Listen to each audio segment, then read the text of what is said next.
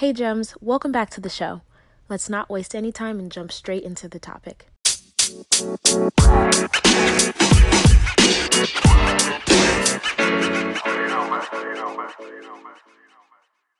Welcome back to the show. We are talking all about attachment today. You know it's Wednesday, so that means we're talking about relationships and love and all that gushy, mushy stuff.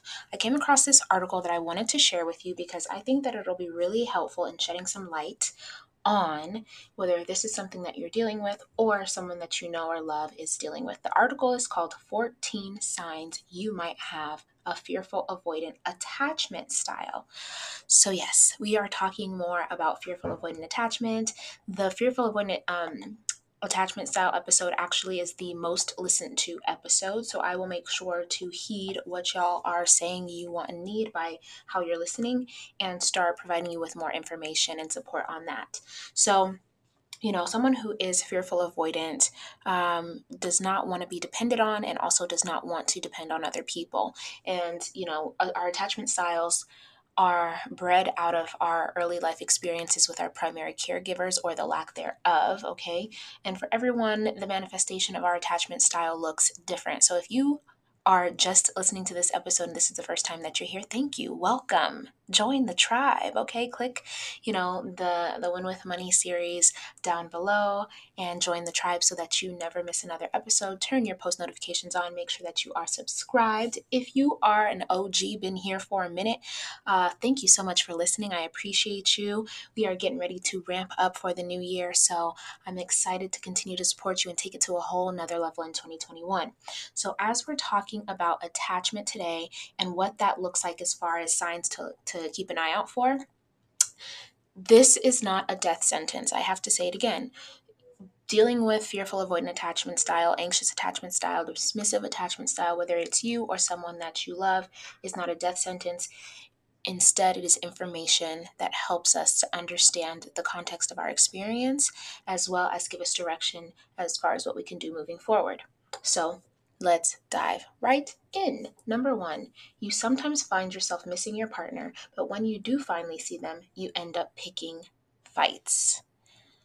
Now, you might feel all kinds of seen, or you might be like, oh my gosh, that's my partner throughout this whole episode, okay? It's all right. Again, this is information that helps us provide context for our experiences.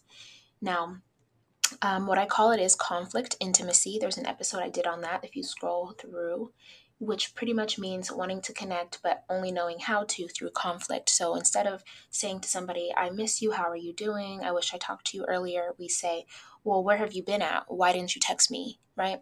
So that's what number 1 is speaking to. Number 2, you often attempt to hide your feelings to avoid seeming clingy, to avoid conflict, to avoid vulnerability, but can't seem to keep them to yourself, right?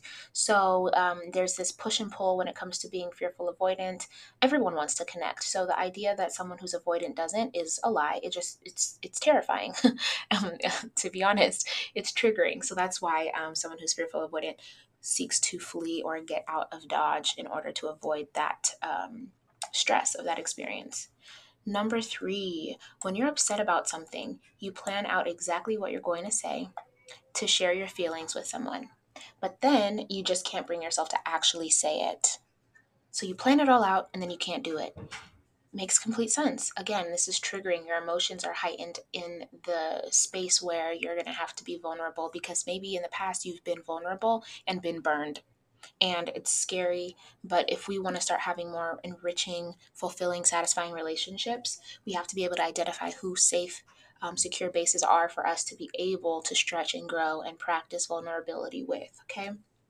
Number 4, you're constantly looking for cues that your partner is upset. So you're seeking or you're seeing, predicting, right, a negative outcome, that they are upset. And so you're looking for the signs, which essentially means like you're walking on eggshells and you are, you might be creating a self-fulfilling prophecy because then you are going to interact with them from that energy and it may, turn into a fight or an issue. Number 5, you find yourself creating self-fulfilling prophecies. I'm good. For example, you worry that your partner thinks you're clinging, So you try not to read them, but that just makes your clingy. Oh, it just makes you clingier until they really do think you're clingy, even if they don't at first. I hope that made sense. You're gonna have to go back and listen to this episode again. It's fine. Um, so the idea that only anxious attachment styles are anxious is a myth. I would assume that everyone has some level of anxiety, even if they're avoidant. It's just how they met, like how they deal with the anxiety coming up. So um, that's what number 5 seems to be speaking to. Number 6, you have no idea how to get your needs met.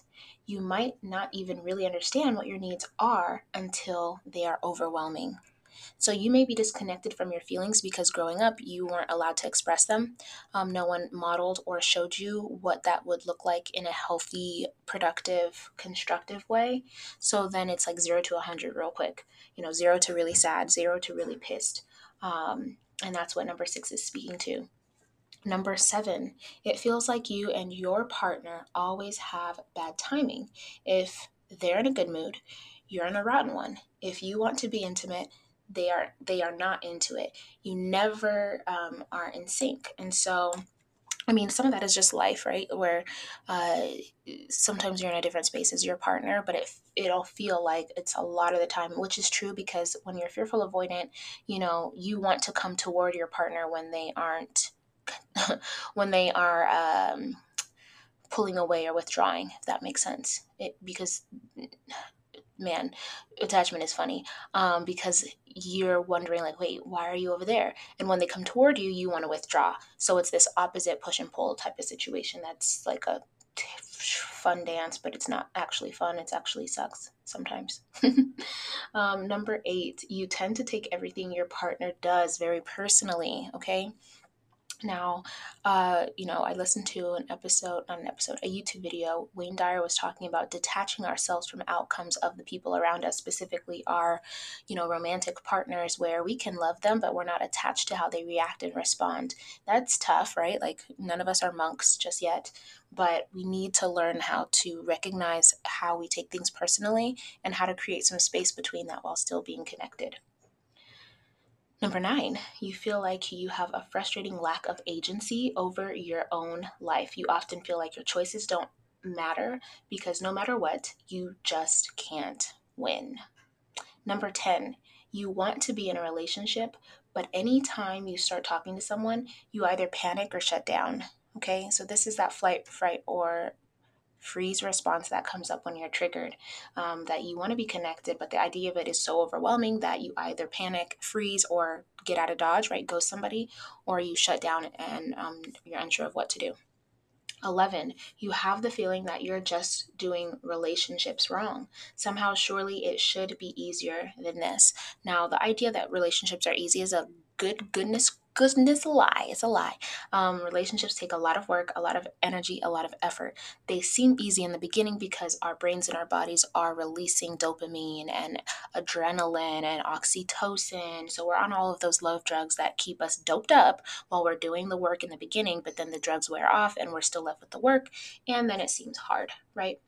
So, number 12, you have a very hard time disagreeing with your partner politely. You either shut down or blow up, right? So that those feelings and emotions go from 0 to 100 real quick because you didn't learn how to connect and see them coming up as they grew. Um, and then you either freeze or you blow up or flee, right? Number 13, you are very good at letting people go or get to know you well enough that they feel comfortable without actually being vulnerable in any way. Man, so someone who's fearful avoidant can make you feel like you are really connected to them, but you may not actually know a lot about them because they leave the space for you to be vulnerable and share with them. So you feel connected to them because you are vulnerable and you are sharing and you are telling them things, but you actually don't really maybe know much about them. And that's not necessarily like a conscious, malicious thing that they're doing. It's just how they know how to connect. Number 14, deep down, you're worried if someone really knew you completely, they would hate you. So deep down, you feel like if someone really knew you, they wouldn't want you.